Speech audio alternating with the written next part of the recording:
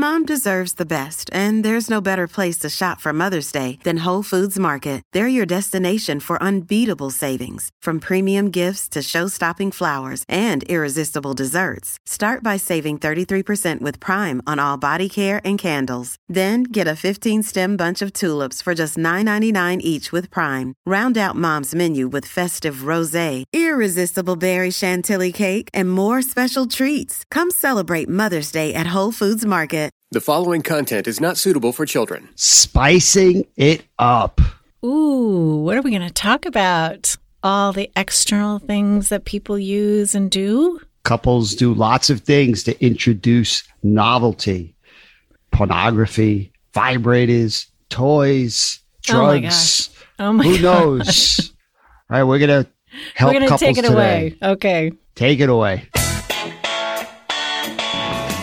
Welcome to Foreplay Radio, Couples and Sex Therapy. I'm Lori Watson, your sex therapist. And I'm George Fallon, your couples therapist. And we are passionate about talking about sex and helping you develop a way to talk to each other. Our mission is to help our audience develop a healthier relationship to sex that integrates the mind, the heart, and the body. All right, Lori. So we're always assessing and try to help couples have conversations around things that are going to be gas pedals and improve the levels of engagement in their sexual relationship, or brakes, things that turn them off and make them not want to have sex. Mm-hmm. And this is just another category, right? External factors, things outside their immediate relationship that often couples bring to spice things up, but sometimes can really dampen things down. Yeah, that's for sure. And the same thing can be either a gas pedal or a brake, right? I mean, not necessarily generic categories of good and bad things. People just feel differently about them. And sometimes sometimes the partners feel differently about the same thing. Oftentimes, what's a gas pedal for one is a brake for the other, and they can't talk about it. That's just mathematically a problem. Yep. So that what we're hoping to do today is just to open up some space to kind of talk about what could work, what could not work about these things, and set the stage for you to have a conversation with your partner. Okay. So let's talk about porn. I mean, All right. There's no denying that porn is erotic. I mean, seeing other people make love, seeing naked bodies, seeing something sexual happening on screen. Woohoo. I mean, it can make our bodies respond, even if we think it's dumb or if we don't like the content. You know, our bodies are just kind of wired to respond to that and get aroused and get excited. Right. I mean, there's visual stimulation, there's auditory stimulation. Yes. It starts to trigger the erotic thinking of the brain, right? So on lots of levels, it's stimulating. I had a woman tell me, you know, like she didn't like to watch porn, but she really liked to listen to porn. You know, just because of all the sounds and stuff, that was super exciting to her. Right. And so you can see how it can be a gas pedal to certain members. Yes. And we also know there's a big problem with lots of people who get so kind of used to their brain being turned on by porn that it causes them not to be present with their partner, right? They're thinking about something else. They're not fully present. Right. It takes them out of the present moment with their partner, and it lands pretty terribly for the partner, right? When you're with somebody who's not really there. Right. I think this is kind of the objection to porn is, you know, does it take us away from our partner? Men and women watch porn, although I will say only men pay for porn, basically. Women will not give up resources for porn, but they will watch it. But I think that that's a central objection, especially in this age. You know, women tell me, I really want to have sex, and my partner is kind of spent because he's already done it with the screen. That feels like a competing attachment. Exactly. It wouldn't make sense why that then feels like a break. My partner's not really here, would rather be with someone else, is thinking about somebody else. I'm not attractive. I'm not enough. I can't measure up. Right. Then it becomes a huge break for the partner. It does. It does. And I think that still women feel that their partners would prefer the way that woman looks, you know, the huge boobs or great butt or whatever that they don't have. so they're comparing themselves, although I just think, I don't know. I don't know that it's particular for men. I think it's just naked women, hot women, naked women. Men do the same thing. I mean, do you see a man in pornography that don't have a huge penis? Right. Right. Talk about comparing and maybe not feeling up for it. Whew. You wonder why most men have faulty assumptions around the average penis size when every pornography they see is an elephant-sized penis. Yes, I agree. I love the statement that a priest told me one day. He said, what's wrong with porn is not what it shows, it's what it doesn't show. It gives such a limited physical performance focus, and it leaves out, all these emotional forms of communication, the spiritual, getting people in their body. So, what is the type of porn you're watching? I think the fun thing today, there are so many different types of porn. Porn made by women, porn made by couples that just kind of share porn, light porn. Sometimes people, it's just books. It's the erotic fantasy they're trying to create. Yeah, erotica comes in other forms too, other than visual, right? I mean, romantic novels and sexy stuff. I mean, that's another kind of fantasy about sex that maybe isn't our own, but we're enticed by it, excited by it. That there seems to be a real difference in, like, my church friends about reading erotica and watching porn. Like, both of them introducing the other, but the watching of it, somehow or another, I guess, it is much more taboo than the reading about it. What do you think about that? I think it's two different forms of the same thing. So it's interesting. I was shocked to hear women spend more money on erotic novels than men spend on porn. No, that's not true. Not true? No. But erotic novels are $1 billion industry, but no, porn outweighs by a landslide. I mean, everything. The searches on the internet. No, listeners, no. Please see if Lori and I are right on this and just let us know. Still, though, you're right. Erotica and romantic novels are $1 billion industry. But there isn't a problem with that. George, why am I a sex therapist? I should have been an erotic novel writer. I would love to do that. You could do both. Yeah. Tell us a story, Lori. All the time in the world to tell the story. Woohoo. Well, your question's a good one. Why is one scene more acceptable than the other? They're both introducing external. One's just more visual and one's more just in the imagination. Mm-hmm. And I probably think that just on the positive side of it, right, sometimes to get going, to get aroused, it makes sense to introduce and borrow somebody else's fantasy about sex. I think men typically are more visual, so they like that. I think, there's a lot of women out there that are visual, though, George, that love the way the male body looks, want to see a hot male body, too. I don't see as many women talking about, I really, want a huge penis, really watch porn for the huge penis. I really don't hear about that much. But I do think kind of the whole form, they like that. And I think the passion of it, seeing a man really turned on is exciting for a lot of women.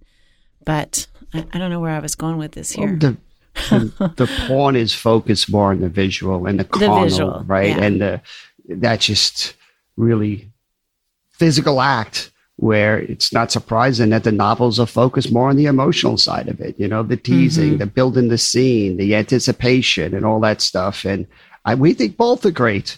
How do we get couples to talk about why that's a gas pedal for them, right? Yeah. And if it's a break for the other person, to be able to talk about that. Like, it's also totally okay.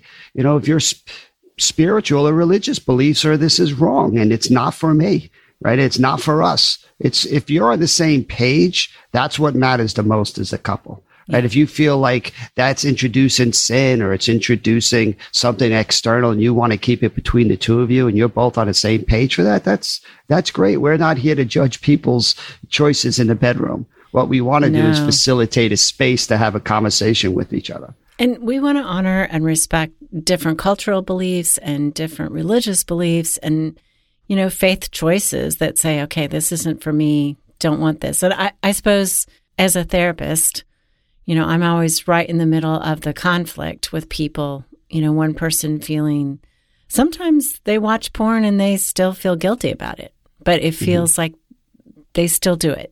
And I'm not even talking about addiction or compulsion. It's just, super exciting, and it's a lift for their day. It brings in a moment of relief. It's probably like chewing a stick of gum or something. It's like it's fresh and minty. It just is a good little lift. But then their partner says, you know what, you're introducing this during the day, and even if they don't masturbate to it, they still can watch it. That's what I hear from a lot of men. But then their partner finds out, their female partner, and it's, it feels really offensive, really like they're being taken away. Even sometimes, George, with women who don't want to have sex that much, they object to it. It's like, why are you doing that? I mean, maybe it's the moral objection, or the competitive objection. Well, I think if you take a healthy perspective that says, what are the results? Is this helpful for your relationship, or is it hurtful for your relationship? I think there should be a warning label with anything that we're going to introduce outside of our relationship. Yeah.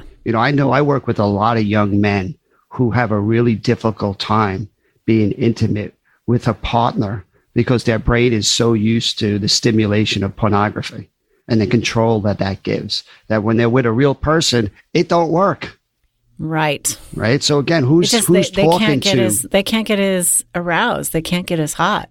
They can't get the stimulation that they're getting through the visual, right? If they're just with a partner. And that's a problem. And that's something that, problem. People have to be aware of.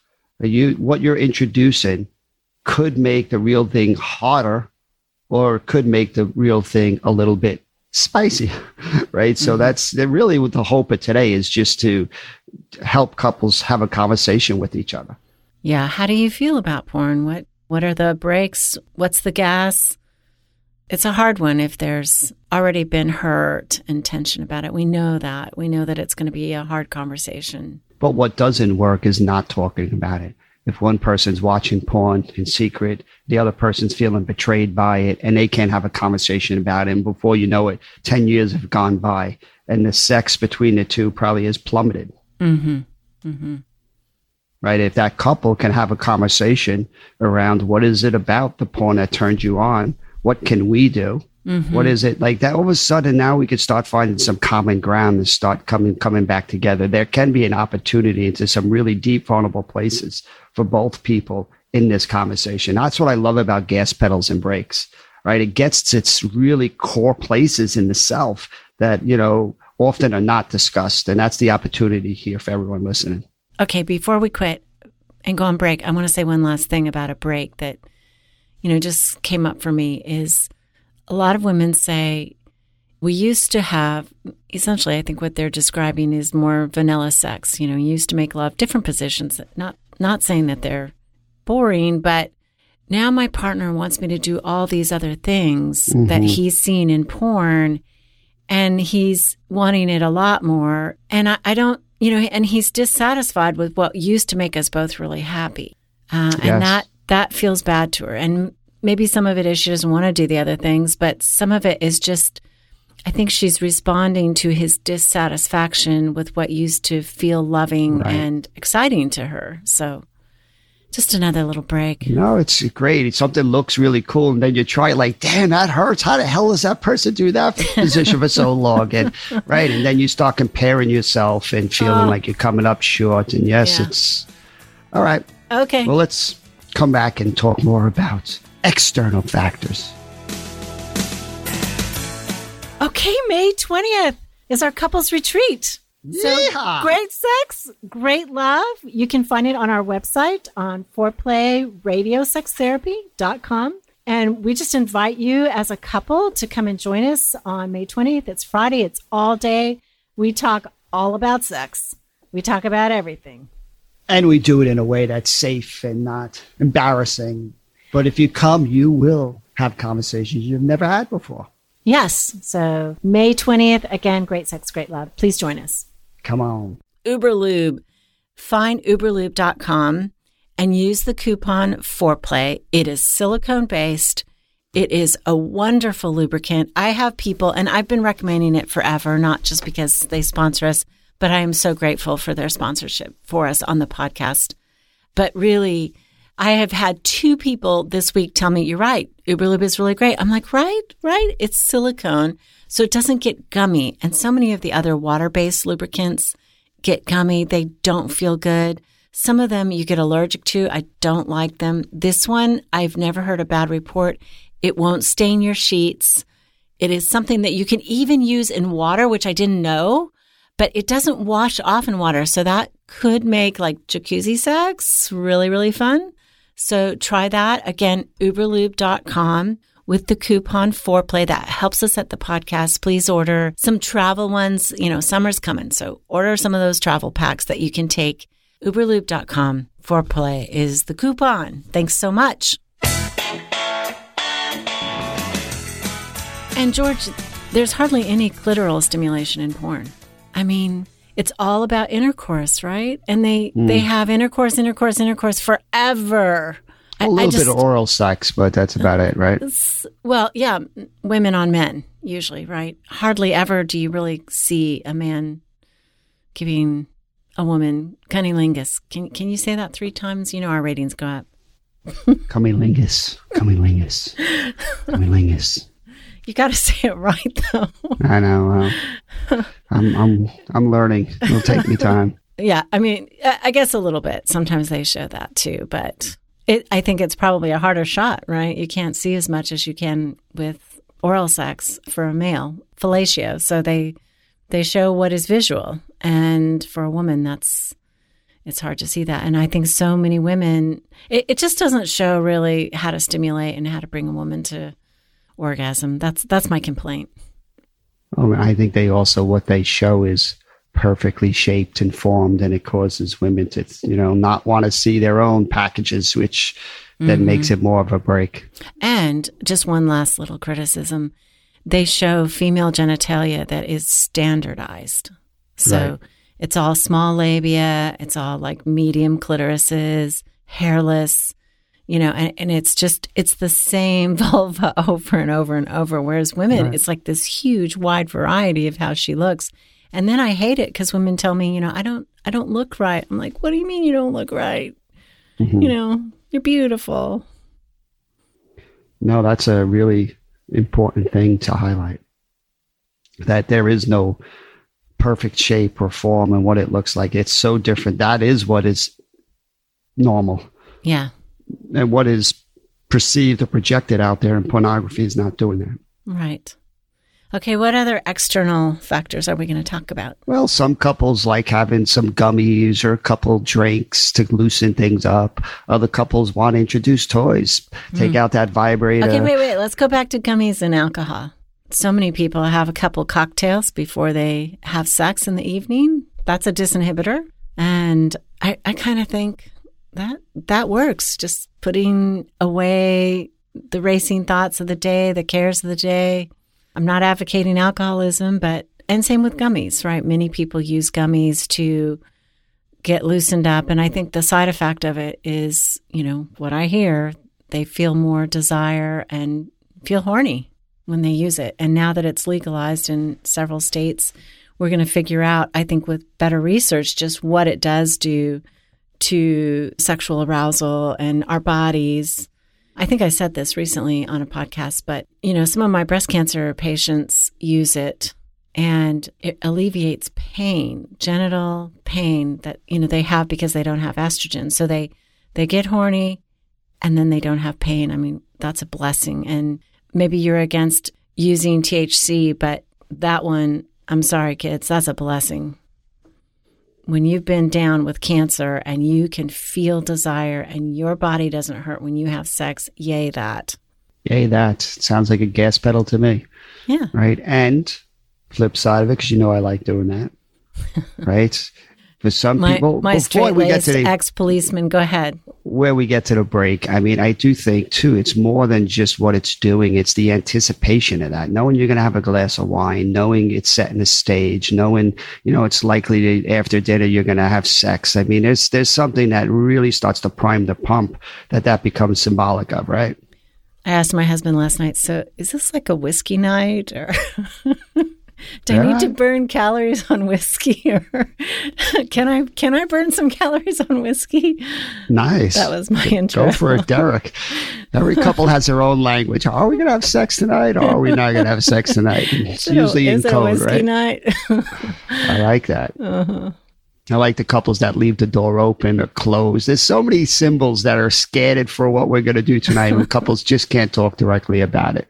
But the flip side of it is alcohol and drugs can be a huge problem, right? So if you're counting the number of drinks, just the smell of alcohol on your partner's breath is going to be a huge turnoff for you, right? It's going to be like, oh, my partner's not really present. Mm-hmm. My partner's kind of falling asleep. My partner's not engaged. Again, it's the lack of engagement that so often becomes the break. And I think the fear I hear from people, like, my partner needs to drink before they have sex with me. Like, why do they need to obliviate a little bit? What's wrong with me? It goes to some sort of view of self where they feel like, okay, my partner, their drinking is saying something about me. My partner is saying they don't want to be with me sober. Right. Which I just wish those couples would have sex in the morning. Like, could you just not have sex in the morning? Because then you're sober and fresh. Okay, we're always talking about that therapeutic window. Like, not enough stimulation doesn't work, or too much stimulation doesn't work. You're trying to keep people in their sweet spot. So if that alcohol kind of gets you primed, cool. But a lot of times it actually puts you to sleep, right? Mm-hmm. It actually causes you to, your plumbing not to work so well. Whiskey what? Whiskey slicky, right? Something. So again, couples can have a conversation around this. Hey, this is what I like about that glass of wine before dinner. And this is what kind of might turn me off. And usually it's 1-on-1. Mm-hmm. So let's have this conversation versus avoiding it. And one more gas pedal. I think there's something nice about the ritual. To me, it is a signal in my partnership, but I love it when my husband says, hey, can I make you a drink? It's like so sexy, and it's so thoughtful. It's like thinking about me. It's pouring the drink, mixing it, getting the ice. The whole thing, it is auditory. It's like clink, clink, go the ice cubes. I'm like, whoo, okay, I'm getting there. It's just, I hear it, the whole invitation. Yeah. I don't know. It's a ritual that is an invitation, and an invitation into not just sex, but into downtime with him, into talking, intimacy. Mm-hmm. I love all that. How many doctors, if you're struggling to have a child and you're going through infertility and all these kind of stresses, and the doctor says, you know what, just put all that aside, go home, have a glass of wine, and just enjoy your partner. Just do it. Right. Been a bunch of babies born that way. Yeah. Right? So again, there's some value to that, and there could be some risk to it. Right. What about toys? Toys. Yay. Introducing that vibrator. The whips, the feathers, the handcuffs, whatever. The honey dust, all of those fun accoutrements to just spice up the moment. There are a million toys. At Awakenings, we have a Christmas party, a Dirty Santa Christmas party, and you should see all the presents. Wow. All of us sex therapists, there's whips and handcuffs and vibrators and G-strings, and just, we have a lot of fun. Well, I've been amazed at how many couples that are not really too open to toys, never experienced toys, and then get a vibrator. What a difference that can make. And it would make sense if most women can't orgasm during intercourse and you get a vibrator and all of a sudden they're having orgasms. So that can change the game. Yeah. And last week when you weren't here, we talked about how to use a vibrator on the podcast. Wow. So I'm going to have to listen to that one. You missed that one. Damn. Sorry, buddy. Well, it certainly could be that gas pedal. right? But if that toy is making the partner feel like you'd rather have the vibrator than me, I'm no longer needed, it becomes that competing attachment again. It causes the partner to not be engaged, and it starts to cause distance in the moment, which then becomes a problem. It makes sense why sometimes toys are a break, or maybe toys go against your values, right? That's not what we're supposed to do. And, that's okay too. We just want to give you space to talk about your breaks. Why is this thing a turnoff? And can your partner help you with that? Can we reduce some of those breaks? Or maybe then, we got to compromise and put aside some of these gas pedals. Yeah, I think vibrators are so mainstream now. There's not as much resistance as there was maybe 10, 15 years ago to it. People are more relaxed about the whole thing. But I did talk to somebody recently who said, but why? I don't want to have to need that. And I'm like, yeah, but what about sometimes? What about every 15th time? I think sometimes if you're going to make love to the same person all your life, bringing in a few things that make it spicy, that can be fun. I think there are some couples out there that are just really well matched, and they don't need a lot of things, and they can have great sex for, their whole relationship. So if that's you don't need toys, cool. But, most couples being able to introduce some novelty that actually increases their levels of engagement and excitement with each other, why not explore it? To me, you win either way. Either it works and it's fun, or it doesn't. And then you get to talk to each other about why that didn't work. I didn't like that. That made me feel bad. It made me feel like you weren't there. All right, great. Then that's a doorway into deeper connection too. I think too, what you're saying is so important because it's the discussion that really brings out our vulnerability. And that's what we learn from the research, that novelty later in the relationship is actually something that increases our experience, our deeper erotic experience with our partner, because we have to talk about it. We have to say, hey, this is what I've fantasized about. This is what I've thought about. What have you thought about? And in that safe place, after making love to that person for some number of years, hopefully we have security and we can tell each other these sort of deeper fantasies and secrets. And I know for some people that can be threatening. It's like, they can take it the wrong way. What we're doing not enough for you? Or, wow, you've been thinking about all these things and you never open up to me about it. That doesn't feel so good. Why haven't you trusted me earlier? I think that's what's said. It comes from a place of love. People don't want to hurt their partner. They don't want to get rejected. They don't want to be seen differently. So they hide or cut off these parts of themselves. And it's such a missed opportunity. So we're hoping these external factors conversation just force you to talk more about sex. Most of us don't grow up talking about this. So I guarantee if you bring up vibrator, you're going to have a conversation. Or anal plug, or what other kind of fun things can we talk about? There you go.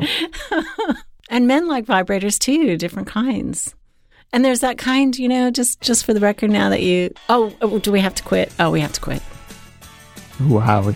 Lori's leaving us with a teaser. This vibrator that does something none of us know. We'll have to do another show on that. Yes, we will. Okay, thanks for listening. Keep it hot, y'all.